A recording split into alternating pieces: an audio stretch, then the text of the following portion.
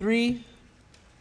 And here, as we are looking to Nehemiah chapter 3, we can literally, and I was telling a few people today, we can literally take Nehemiah chapter 3 and apply it and pull that message out, this chapter out completely literally, and apply it to a ministry meeting. You see, a lot of us here serve in ministry at different capacities. And maybe you're already serving in ministry. Maybe you are interested in serving in ministry. Maybe you used to serve in ministry. Or maybe the ministry that God has dedicated for you right now is the ministry of your own home. You see, we can literally take Nehemiah chapter 3 and talk in a ministry meeting about it, because the title of today's message is The Blessing in Teamwork. The blessing in teamwork. Why? Teamwork is so important in ministry, that we are united, that we're working together. That not only we're working together, but we're working side by side. You know when things get done? When people work side by side. You know when a marriage gets done the right way? When they work side by side. When leaders start to develop those under them and other leaders and other disciples, it was when they're serving side by side. Right? Yesterday when I was studying and reading, the Lord just really on my own notebook, and I wrote this in a separate page, not even on my notes for today, but I wrote, shallow ministry is when you don't care about anyone but yourself. Shallow ministry is when you don't care about anyone but yourself. Real ministry is when you want to become a part of other people's lives. I'll say that again. Shallow ministry is when you don't care about nobody but yourself, and real ministry is when you want to become a part of other people's lives. Are you becoming a part of anybody's life right now? Are you becoming a part? Are you doing life side by side with them? Are you building side by side to get the job done? Because that's exactly what we're going to see here. A side by side teamwork, leadership, contribution here, cooperation to get the wall completed. You see, in the last chapter, we learned that Nehemiah, not only did he pray, but he also persisted. Yes, he prayed, but he also persisted amongst or under attack. What are you going to do when attack comes your way? Are you going to persist? Well, I'll tell you, you will if you prayed. If you don't pray, then you're not going to persist. And we learned that even when you're doing something great for the Lord, and those attacks come, you must remember it's always too soon to quit. It is always too soon to quit. Just imagine if Nehemiah had quit because of Sanballat and Tobiah. That didn't leave right away after the first time that they came and criticized him and they complained against him. They didn't leave. They stuck around and complained and criticized for the remainder of the time that he was building the wall. However, he prayed and persisted, and he remembered that it was too soon to quit, because if he had quit, guess what? The walls of protection, the walls around Jerusalem, around that temple, would have never been completed. It's always too soon to quit. Nehemiah was resilient. Nehemiah was relentless when it came to opposition, when it came to attacks. And he did not stop, and he did not give up. Today, maybe you need that encouragement to not stop, to not give up until the job is done, to not stay, not take any shortcuts because you see opposition. Now, in Nehemiah chapter 3, you see here that Nehemiah becomes, from a cupbearer, he becomes a superintendent. Have you ever been to a construction site, right? Where they're building something, there's a superintendent. He was a superintendent and a prayer warrior. From a cupbearer to a superintendent and a prayer warrior. He was a foreman with a heart for God. I think today, more than ever, we need foremans. We need women and men that would stand in the gap and say, I'm the superintendent that is going to organize, that is going to be in charge and responsible to make sure that the walls go up. And we're going to see a list here in chapter 3 of a category of names, of families, of individuals that cooperated and that contributed. Last week we saw those that complained and criticized. Today we're going to see those that cooperated and contributed for the work. And here we learn in this chapter that mostly everyone did the work. Mostly everyone means that not everyone. Mostly everyone did their part, but not everyone. And we'll read that right now. That they built, they repaired, they were responsible. And this list of names, it matters. Because it tells us who the people that were motivated, that they were inspired to help. They were enthusiastic, filled with hope. We're going to have protection. This matters to us. This is personal. Building the wall is personal. Building the wall is important. Is building the wall for you today, is it personal? Is it important? Does it inspire any type of hope that when these walls are up, that's going to mean protection for my family? That's going to mean protection for my spiritual walk? That's going to mean protection for any attacks of the enemy? That's important to me. That is personal to me. The wall is important. The wall requires priority. It requires that it's important to you. And if it's important to you, your name is going to be on this list that we're going to read today. Let's read it. Nehemiah 3, verse 1. Then Eliashib, the high priest, rose up with his brethren, the priests, and built the sheep's gate. And they consecrated it and hung its doors. They built as far as the tower of the 100 and consecrated it. And it says in verse here, then as far as the tower of Hananel. Next, Eliashib, the men of Jericho, built, and next to them, Jechor, the son of Imri, built. Also the sons of Hassenaah built the fish gate, and they laid its beams and hung its doors with its bolts and its bars. Let's go and pray. Lord, we thank you because we are already learning so much from this list. In only 3 verses, there's so much to highlight. And I pray that you would, Lord, let us glean, let us open up our eyes and mind to what you want to teach us. In Jesus' name, and together we said, amen. So here we see that the gate is about, the gates and the doors and the walls are about to now start to be built. But as they start to be built, understand who begins the work. Understand who begins the work of building the wall. Verse 1 of chapter 3 says, then Eliashib, and who was Eliashib? He wasn't just anyone. He was the high priest. Eliashib, the high priest. And I want you to underline high priest. What did he do? What did the high priest do? He rose up with his brethren, the priest, and built the sheep gate. So the high priest was that man, not just any priest. He was the high priest that would intercede and go into the most holy place once a year in the temple. But the building started with the spiritual leaders. The building started with those that rose up as ministry leaders. It was the high priest, it was the pastors, it was the leaders, it was those that were serving in the temple that started the building of the house. You want to see a work begin in our community, in our families, in our church? It's going to start with the people that are serving in the temple of the house of God. And it started with the high priest. You know what this teaches us here when it comes to a high priest, which was a spiritual leader of that time? That spiritual leaders, and all of us here are spiritual leaders. Spiritual leaders understand what it means to work hard. Spiritual leaders understand what it means to work hard. Because here Eliashib, the high priest, what does it teach us? That he was a high priest, but what does the high priest do? He rose up and he started to work. He didn't wait for somebody else to do it. He rose up. He understood as a spiritual leader, what it means to work hard. And he was a godly example, right here, as to what to do when it came time to work. He didn't act, this is the way he didn't act. He didn't act like he was too spiritual to build the wall. Have you ever seen somebody do that? Oh, you know what? I'm the high priest. I'm not going to build any wall. I'm not going to carry any bricks. You want me to do it? I'm the high priest. Do you know who I am? You know what this teaches us here in verse 1? That nobody is ever too high and there is no work ever too small.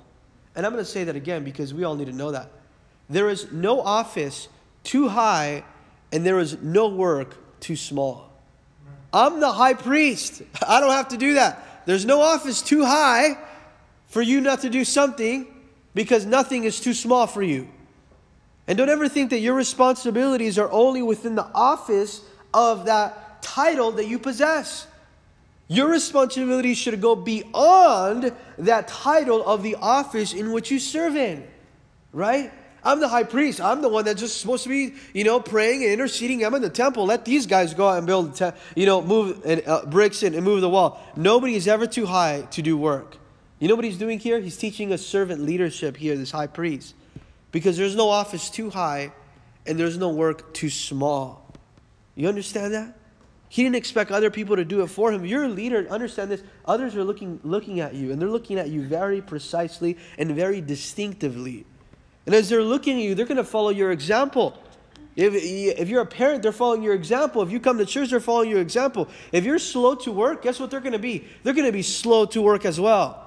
If you're full of discouragement, if you're full of doubt, they're going to be full of discouragement and they're going to be full of doubt.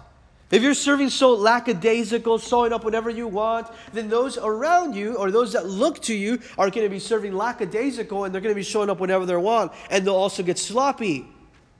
This is exactly why the spiritual leader has to understand what hard work means. And it says here that what do they do with his brethren? He said, I'm going to start with my brethren. I'm going to start here with my brethren, the priests. They're going to build. We're going to rise up and we're going to build here. What do they build? The sheep's gate. It's amazing. Because there as high priests, they started to move bricks and to build the sheep's gate. This is awesome here. The shepherds building the gate for the sheep. And look what happens here. They consecrated and hung its doors and built it as far as the Tower of the 100 and consecrated it. What does it say? It says two words here in verse 1. They consecrated it. They consecrated it. You know what the word consecrate means at this gate? What do? The very first thing when coming to the walls that they were going to build, they built a sheep's gate. And then they consecrated the sheep's gate. And it says it 2 times, the word consecration. The word consecration means to set apart for holiness. They consecrated the work. Consecration means we're going to separate this work for holiness. The entire wall is going to start with consecration. The entire wall is going to start with dedication. This is the best way to start a work. From the beginning of building the entire work, they made a statement. They said, when we built the gate, let's consecrate the gate. Because we're making a statement that what we're building, it's unto the Lord. It's a work unto God. It's consecrated. This wall is separated. This gate is consecrated. It's separated for God's special use. That's why we are consecrated as well, for God's special use. And from the beginning, they started with this dynamic. What was the dynamic? That the work is unto God. You see, when you want to build something, that's the best way to start. Consecrate it to God. Dedicate it to God. Give it over to God. This is separated for you, Lord. We're building this family. We're building this marriage. We're building this ministry. We're building this church. We're reaching out to the community. And guess what we're doing? This is consecrated. This is separated for the Lord here. And there's so much joy and success when you do everything unto God. In Colossians, what do we learn? Colossians 3:17. And whatever you do, here in word or in deed, do all in the name of the Lord Jesus, giving thanks to God the Father through Him. You have something you're starting up? Before you continue, consecrate it. That's the best way to start any work. Oh, we're starting a new little venture of faith here. We're trying something new here. Consecrate it. Dedicate it to God. Start it the right way. What do? They made the wall about God. They didn't make the wall about themselves. Consecrate the work. Start it the right way. Verse 2. Then Eliashib, the men of Jericho, built. And next to them, Zachor, the son of Amri, built. Also, here, as we continue in verse 3, the sons of Hassenaah built the fish gate. They laid its beams, hung its doors with its bolts and its bars. Now they're building these spiritual gates. What's going to happen here in verse 4? Let's read on. And next to them, Meremoth, the son of Urijah, the son of Koz, here made repairs. And I want you to underline, made repairs. Made repairs next to them. Meshullam, the son of Berechiah, the son of here, Meshezabel, made, again, repairs. Next to Zadok, the son of Baana, made repairs. In one verse, you see 3 made repairs. What were they doing? You see, first they start to build gates, and then here they're making repairs. What do we know about the wall? It has gaps. It's in ruins. It's destroyed. That means in some places of the wall, there's nothing there. So they start to make repairs. What are they doing? They're closing the gaps. Is God today calling you maybe to close the gaps? Any gaps that are open in your family, in your prayer life, in your life of devotion, any gaps there that are open there that need to be closed, they're closing the gaps. Why does gaps do? They expose you to the attacks of the enemy. When you have a lot of gaps in your life, they're exposing you to the attacks of the enemy. You're not reading, that's a gap. You're not praying, that's a gap. And it exposes you to the attacks now, or to the invasion of the enemy. These men were making repairs. Now, the reason why I told you to underline make repairs is because in this chapter, in only 32 verses, it uses the word repairs here 35 times. It had a strong emphasis on repairs. Today, what is God calling you to repair? What was once strong that now needs to be repaired? What was once up that now is crumbled down? What was once built that now is destroyed? Because here we see that these men dedicate themselves to repairs.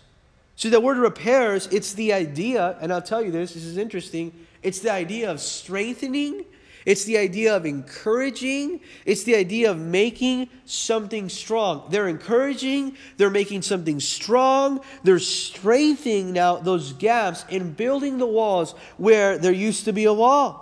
Doesn't the Bible say that we're called to be built up and repaired with one another?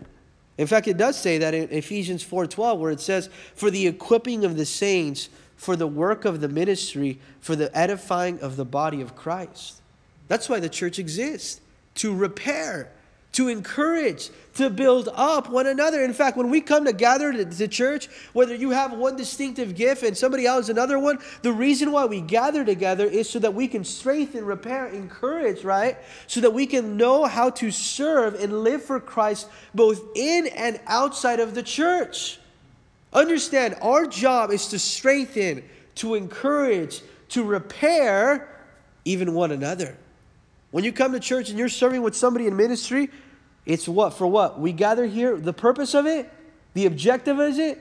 Repair, strengthen, encourage, so that we can know how to live and serve God in church and outside of it. Repair, strengthen, encourage. Next time you come to church, come with that mentality. Repair, strengthen, encourage, make someone strong.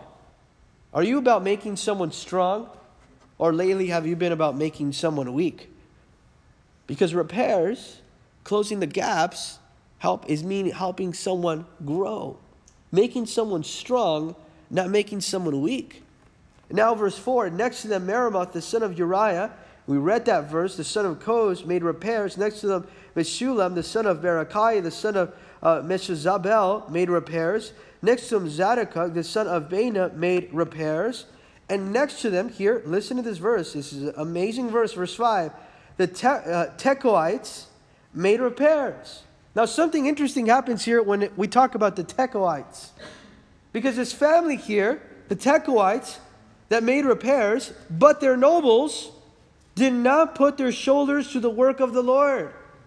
Now, you always have somebody that wants to, in a family, work, but somebody else in that family maybe doesn't want to work. And the Tekoites here, they said, you know what, we're going to work here. We're going to work. But the nobles, you know what another word for a noble is? But the leaders. But the leaders said here in verse 5, they did not put their shoulders to the work of the Lord. Notice that it doesn't say they didn't put their shoulders to the work of Nehemiah. It wasn't about Nehemiah. It was about the Lord. And it says they didn't put their shoulders to the work of the Lord. Where's your shoulder at right now? Is your shoulder side by side? Is somebody serving the Lord? Someone picking up bricks right now? Or is your shoulder saying, you know what, I'm not going to put no burden on my shoulder. Forget that. The New Living Translation says the leaders refused to work with the construction supervisors. Oh, no, we're not going to work with the construction supervisor. We're not going to do it. And really what was happening is that they wouldn't submit. They didn't want to submit, so they said, we're not going to serve. They didn't want to submit. They didn't want to bend their necks. I'm not going to bend my neck that way because you want me to pick up a brick. No way. Forget that. I have people before tell me in the past, you know what? Can you help us move this? We're going to move this from here. And then they looked at me, you're going to tell me what to do? I'm way older than you, man. You don't tell me what to do. You see, what is that? Pride. Pride. And sometimes you see people and others that don't want to become a part of the work of God because of their pride. And the real issue was that they didn't want to submit. Maybe they thought they had a better plan. Maybe they didn't like how Nehemiah was doing it. It could have been one of those two. But whatever the reason was, you can be sure that they regretted it later when the wall was built. Sometimes you think, well, I have a better way of doing it. Well, I don't like the way Nehemiah is doing it. No, you know what you need when you start to serve? Humility and flexibility. Be humble and be flexible. That you will sure regret it. In the times where you remember that you weren't humble and that you weren't flexible and you missed out on the great work that God was doing. It wasn't the work of Nehemiah. It was the work of the Lord. These men said, you don't get my shoulder dirty. You want to put a burden on my shoulder that's heavy? Forget that. I'm not doing that. But guess what? Everyone else around them still served because they wanted to be a part of God's work. That didn't stop the rest of them. They still serve the Lord. Now, we're going to read here from verse 6 all the way to verse 32. You start to see a list of names. These are people of different professions. These are people with different personalities. These are people with no wall building experience. Think about this. In this list that we're about to read, it's going to give us now personalities, professions, but it never names a carpenter or a builder. Isn't that amazing what God does when He calls people into ministry and service? He usually calls you to do something you've never done before. Or something you're freaked out and scared out of your mind about doing that you don't think that you have the capability of doing. But limited experience doesn't mean limitless excuses. Think about it. Sometimes I have limited experience, so I think that I can have the limitless excuses out of my mind because I don't have that experience now. You know what the most important ability in the work of the Lord is? The most important ability, I'll tell you right here. The most important ability, you guys want to all serve, the most important ability in the work of the Lord is availability. Is availability. That is the most important ability in the work of the Lord is you becoming available. Is availability. The one that has few gifts and few talents sometimes, but has a passion and a drive to see God work and accomplish is far more effective than that person that is more gifted maybe, more talented, but doesn't have the passion or the drive to see the Lord's work move forward. It's always your availability that matters more than your ability. See, your ability is not more valuable than your availability. Your ability is not more valuable than your availability. A lot of times we think, well, you know what? I am so qualified to do the work. But what does it matter if you're never available? Oh, man, we used to do it like this. That's my favorite one. We used to, Oh, I remember how, I know back in the day, I was a part of something, But you're never available. Your ability doesn't matter if you're never around. The best ability is availability, and you're going to see people from different professions, different personalities, all get involved to build a wall when they had no experience on what it was to build a wall. They didn't say, I've never done that before, I'm not going to do it. No, they said, I know I've never done that before, but this is what I'm going to do now. They stretched themselves. They became flexible to do whatever was needed, right? Verse 6, and we're going to read this quickly.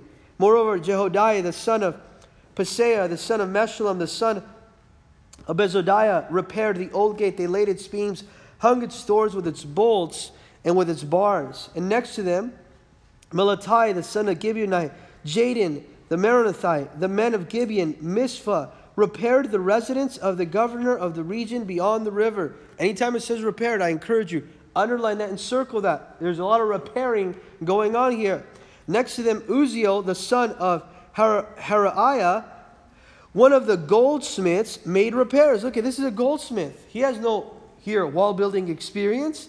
Also next to them was Hananiah, one of the perfumers, made repairs, and they fortified Jerusalem as far as the broad wall.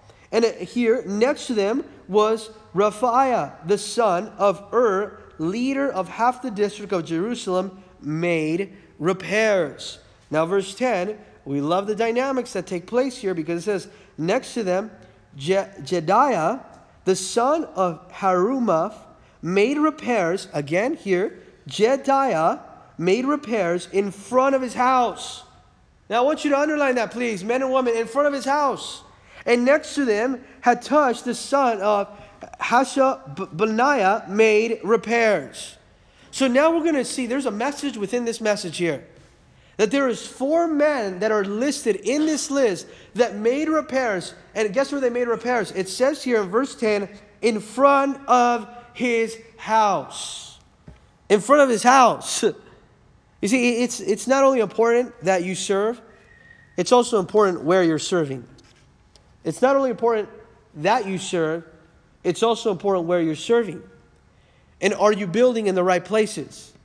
Can you ask yourself, am I building in the right places? You know what Nehemiah also did? He was so amazing as a leader because he strategically put people in front of their own house. And this man here, Jediah, was building in front of his own house. You see, it's important that we know this because we have to give attention sometimes. We have to give attention to the work of God right in front of our house, in our own home. That's where it starts, the revival. That's where it starts, in the home. If there's work to be done anywhere, the way this speaks to all of us, including myself, if there is work to be done anywhere, it is done at home first. And think about this. It is done at home first. It's been said before, a church is no stronger than its homes. A church is no stronger than its homes, for it's made up of families. If there's anywhere where you have to be building the wall, is in the right place, in your house, in your home. Build it there. Don't go try to build it somewhere else. Build it there. Because revival begins in the home, in front of your house. You see, a person here, and even Nehemiah, would be certain here to build a strong wall where his own house needed to be protected. You know why he put them right in front of their house? Because he knew that no matter what they did, they were going to make sure that that place and that wall was going to be secure. Because if it's in front of my house, that gap, that means they're going to come into my family. So he said, hey, why don't you build the one in front of your house? You think that man was dedicated to finish that wall? Absolutely, you better believe he was. Because he didn't want nothing else to come into his house. So he started building in his own home. And today we need to start in our own home. That's where we need to start building. You want to see revival begin? It starts in your own home. It starts when you start to make repairs in your house. It's interesting when we study the 4 men whose names are listed here and what they mean for us.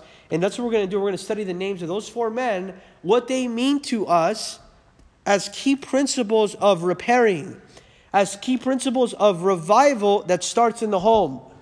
You want a revival that starts in the home, then you need the 4 principles that are listed in the life of these men. What does their names mean?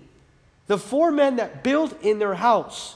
What does their name mean? Because what that means, what that teaches us are here these qualities or these principles that me and you need as we build in our house. Every strong home, every revived home, every repaired home, every repaired marriage, every repaired church, whatever you want to call it, when you build in the home of your heart, needs these 4 qualities. Now here we see in verse, the qualities that every home needs. In verse 10, Jediah, in verse 10, that builded his own house, and his name means here, and I'm going to give it to you because I really hope you write this one down. It means invoker of God. Invoker of God, or it means one who prays. Is it interesting that the first man listed that built in his house, his name means one who prays? It means one who prays, the man that built in his house. What does that tell us about revival that begins in our home? Revival that begins in our homes tells us that our homes must be places of prayer where the family calls and invokes on God. You want to see revival take place in your home? Then it must start in your home. It must start in your home as you are here like a Jediah. What does it mean? Where your family gets together and calls out on the name of God. And maybe today you have to reestablish the family altar. Maybe the family altar is torn down. It's the walls of prayer are broken down at home. They lie in ruins. Why? We become careless about spiritual things, right? Maybe we began our life in that way, our family in that way, our marriage in that way, but because we're too rushed now, we're too busy, we're too tired to pray, that we don't pray any longer. What do? We have to reestablish the family altar. You want the revival to start in the home, that it starts here like Jedediah, an invoker of God. Our homes should be places where we pray. Our homes here must be places of prayer where the family calls on God and where we don't move forward without prayer. Now we're going to go and skip now because it names a list, but we want to go down to verse 23, and I want to call your attention here to the next name of that man that built in front of his house. The first home tells us that our home should be a house of prayer where the family calls out on God. That's how revival begins. Now here in verse 23, we read, it says, and after him, Benjamin and Hashab made repairs opposite of their house, in front of their home. After them, Azariah, the son of Manasseh, the son of Ananiah, made repairs by his house. So now Benjamin made repairs in his home. First, Jedediah made repairs in his home. What did his name mean? One who invokes of God. It tells us that our homes will be places of prayer where the family calls on God. But now Benjamin, what does his name mean? The second man that built in his house. His name means son of my right hand. What does that mean, son of my right hand? How does that have anything to do with us, you would say? Well, son of my right hand means protector. Benjamin means protector. Our home should be a place of prayer, Jedediah, but our home should be a place of Benjamin, protector. Our homes must be places of protection and places of peace. Our homes not only should be a place of prayer, our home should be a place of protection. Our home should not only be a place of prayer, our home should be a place of protection. What does that mean? That means that you're trusting God and knowing that all things work together for good to those who love God and to those who are called according to His purpose. That means that you've committed your home over to the Lord and over to His protection. Our homes should be homes of prayer where the family calls on God. And our homes should be homes of protection where the family trusts in God. Do you understand that? You want to see revival begin? It begins in your house. In homes where the families praying to God, in homes where people trust in the protection of God. Prayer, and then you have protection. But then you go down to verse 29, and you're going to see the name of the other man that built in his house. And after them, Zadok, the son of Immer, made repairs in front of his own house. Again, this other third man who made repairs in front of his own house, and after him, Shemaiah, the son of Shechaniah, the keeper of the east gate, made repairs. So Zadok, what does his name mean? Why did he repair in his house, and what does that teach us? Why is it that it was Jedediah? Why is it that Benjamin and now Zadok all build in their house, and one of his name, the first guy's name means prayer, the next guy's name means protection. What does the third guy's that build in his house, what does his name mean? Well, the third guy or his man's name means justice. Justice. Our homes must be places of justice, here we go, and integrity. You want to build the right way? You build with justice and integrity. And especially when it comes to the integrity of your marital vows if you're married. Especially with the integrity and the justice that it comes to the promise that you made to your spouse and the promise that you made even to the Lord, and maybe the justice and the integrity on how you live before your children and before other people that are watching you. A lot of people want to have revived homes, but they don't want to pray, they don't want to trust in His protection, and they don't want integrity. So what do you see in the first three homes that were revived? The first three homes that were revived, one was a house of prayer where the family calls on God. The second one was a house of protection where the family trusts in God.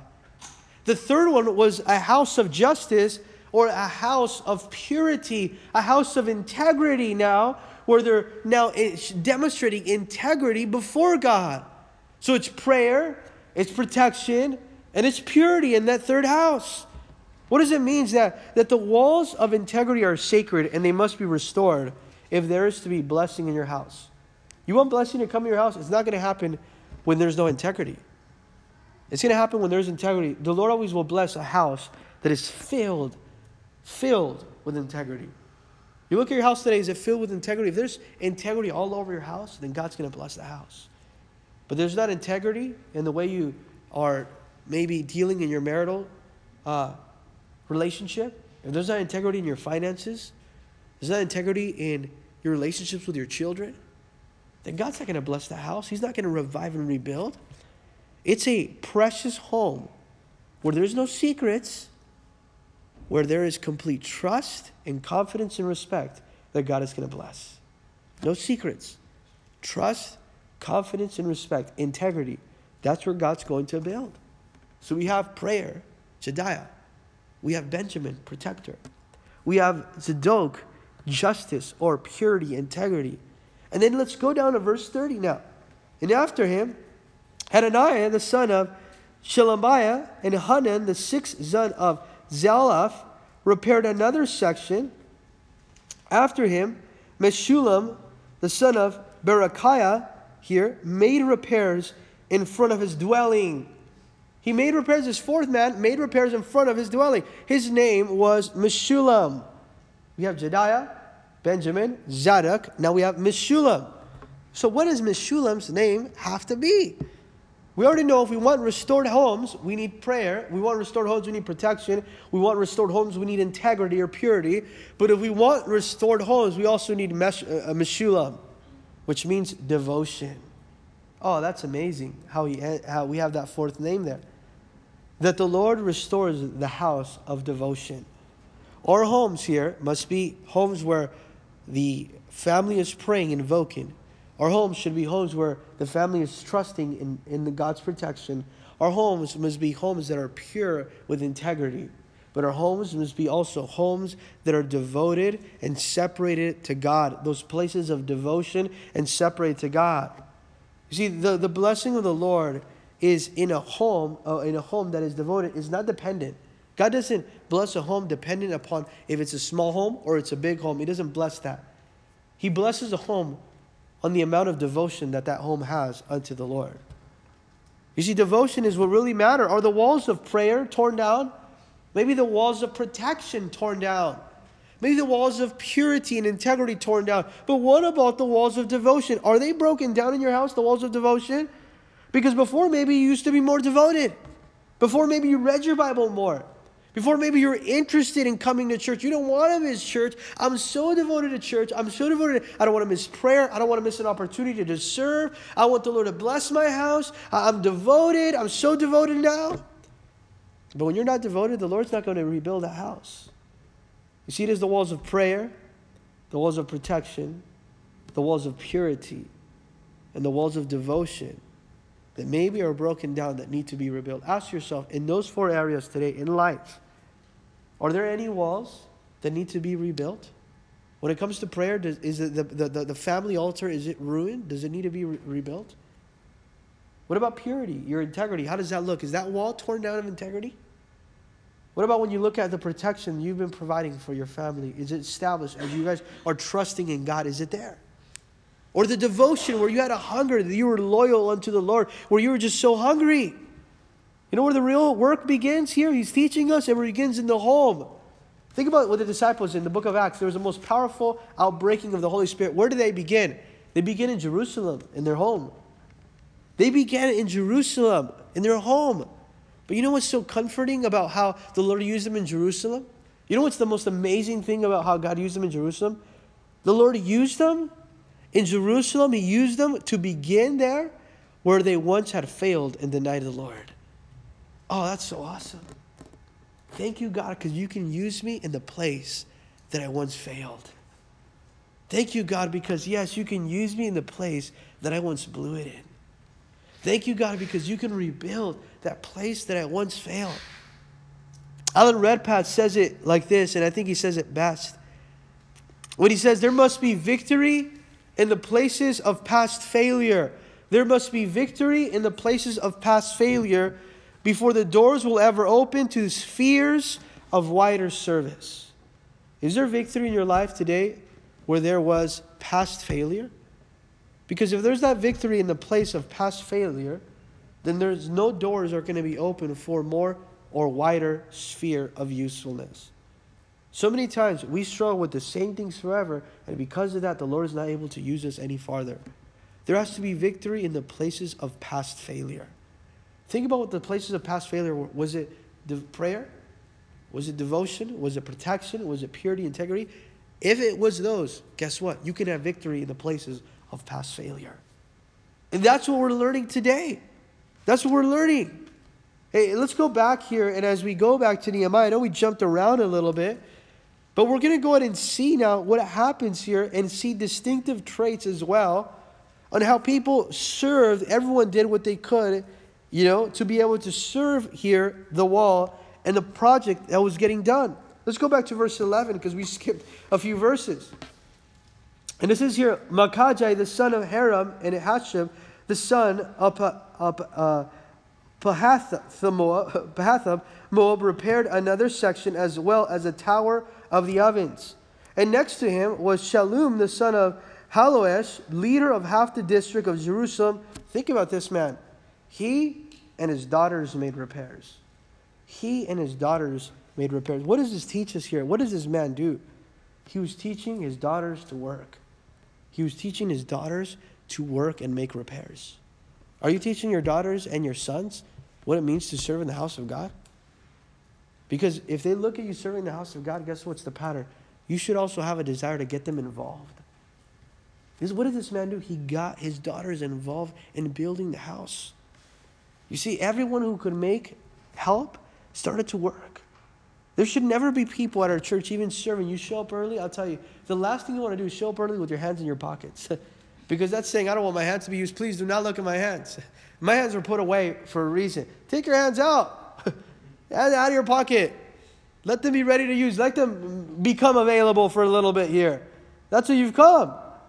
You put them, you hide them out. You mean you're saying that you don't want them to be used, that you want them to be out of sight. No, this man used his daughters now. He got them involved in that same way because in the family of God, the work must be done with a common vision. It has to be done with the common vision, with the mindset or the mind of Christ. What the mind of Christ is, a mind of unity, that the working can take place. Today, do you have the mind of Christ? Do you possess the mind of Christ where you want to get the job done? Well, because when believers work together, I'll tell you this, in one accord, with each of them with their own offering and distinctive gift, yes, everyone has a different gift, the work gets done. The work gets done that way. Let's go now to verse 20 and see what happens here in verse 20.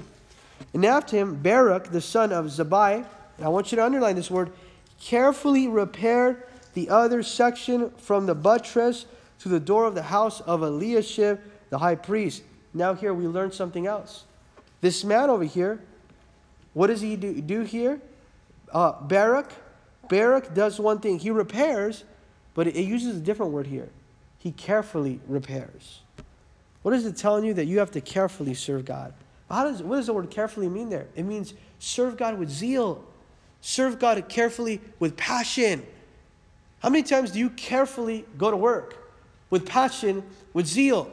You carefully go out and spend time with your friends.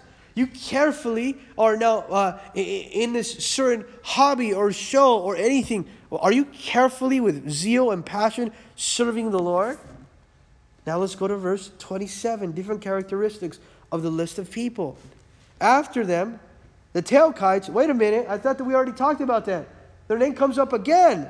These are the ones that their family leaders, that the nobles did not want to put a burden on their shoulders. The Tekoites show up again, repaired. Guess what? Here, this is amazing here. Another section. They did not limit themselves. They didn't say we already did one side of the work. Now they have to do it. They have done nothing. We already did something. Let them do the rest. No, look what they did. They did another section next to the great projecting tower as far as the wall of Ophel. What do? They do another section. You see, the section that they had done before, they weren't satisfied. They said that that's not sufficient for us. That wasn't a significant work for us. The work that we did before, we want to go above and beyond. We want to do more work. We want to fill in more gaps. And it's interesting that these are the people that did it, the ones that had the bad example from their leaders. I'll tell you, they weren't going to let that bad example of their nobles who did no work to keep them from going above and beyond in that call of duty. Are you letting someone's bad example keep you back from serving God? I've seen so many times in maybe marriages or ministries or families where a husband or a wife is not interested, and guess what the other spouse does?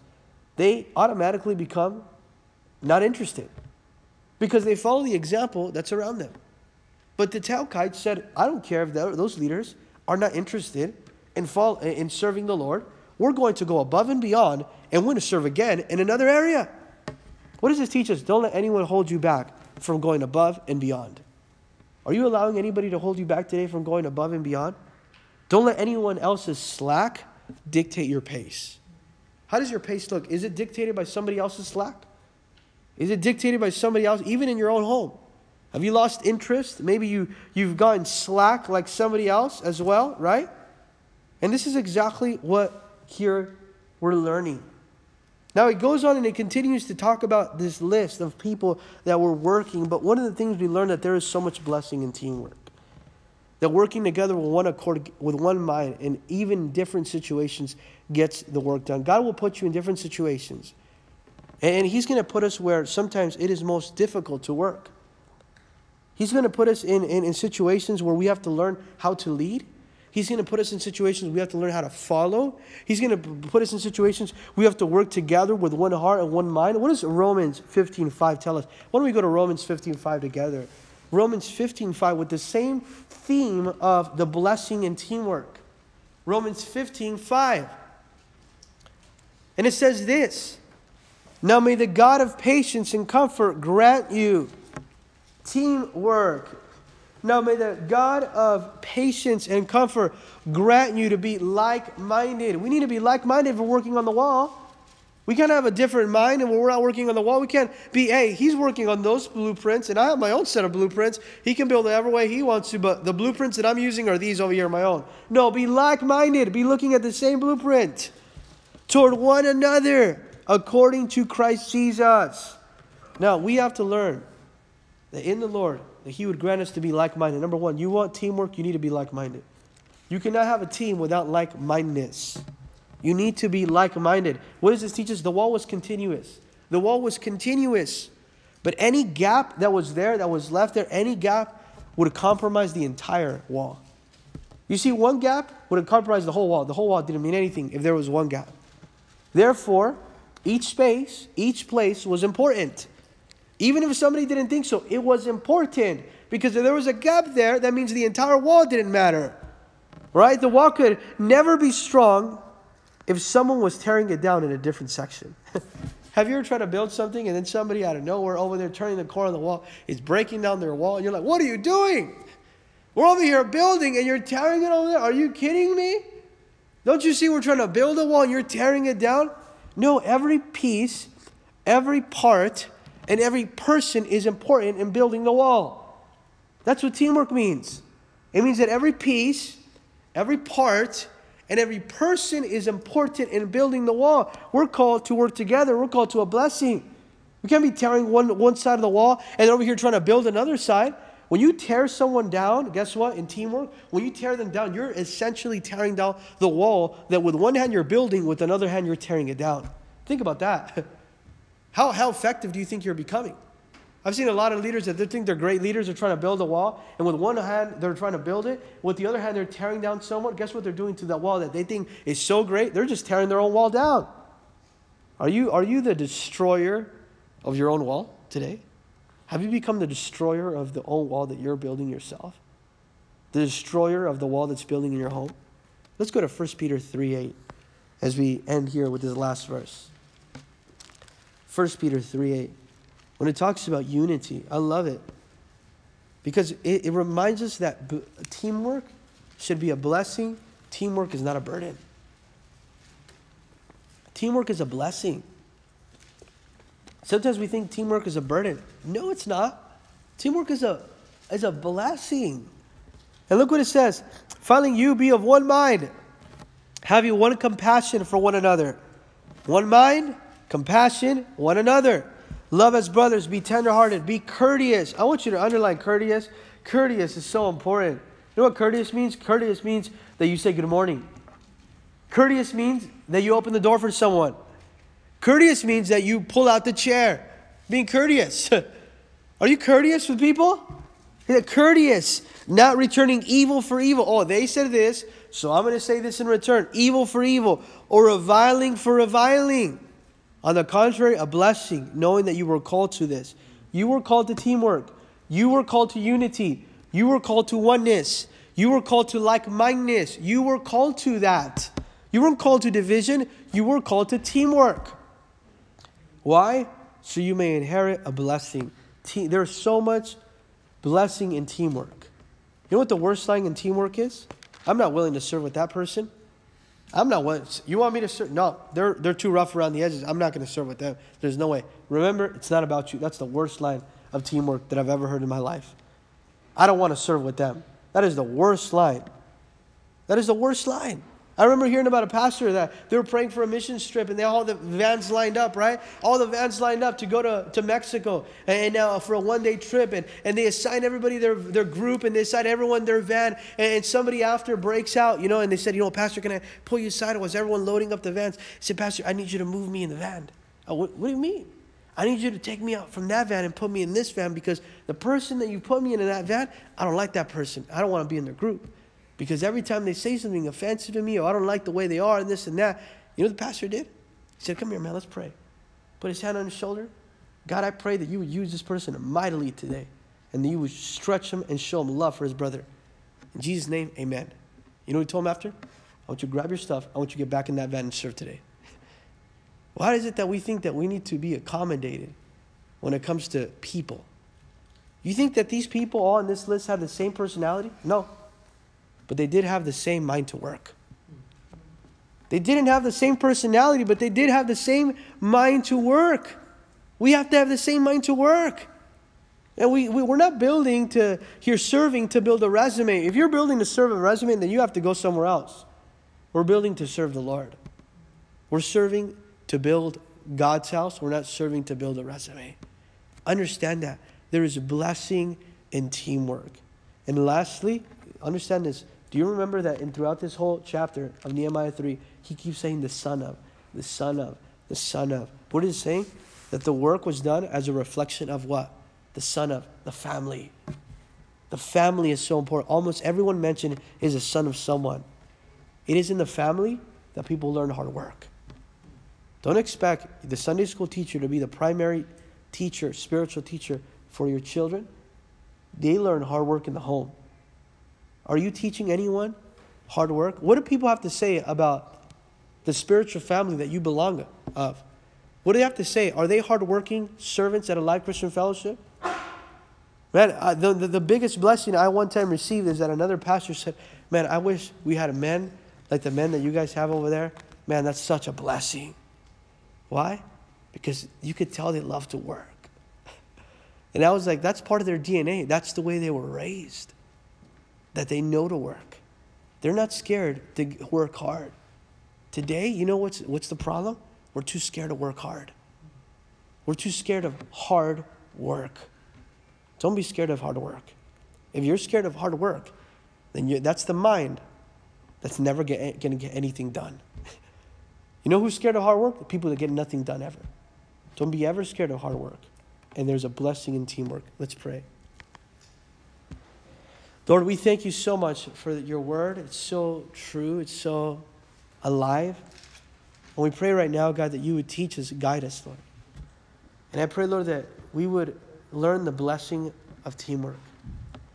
That in our own home, in our ministries, that the walls of prayer, the walls of protection, the walls of purity and integrity, and the walls of devotion would stand high and tall and strong. And Lord, that we would have like-mindedness and that we would have humility.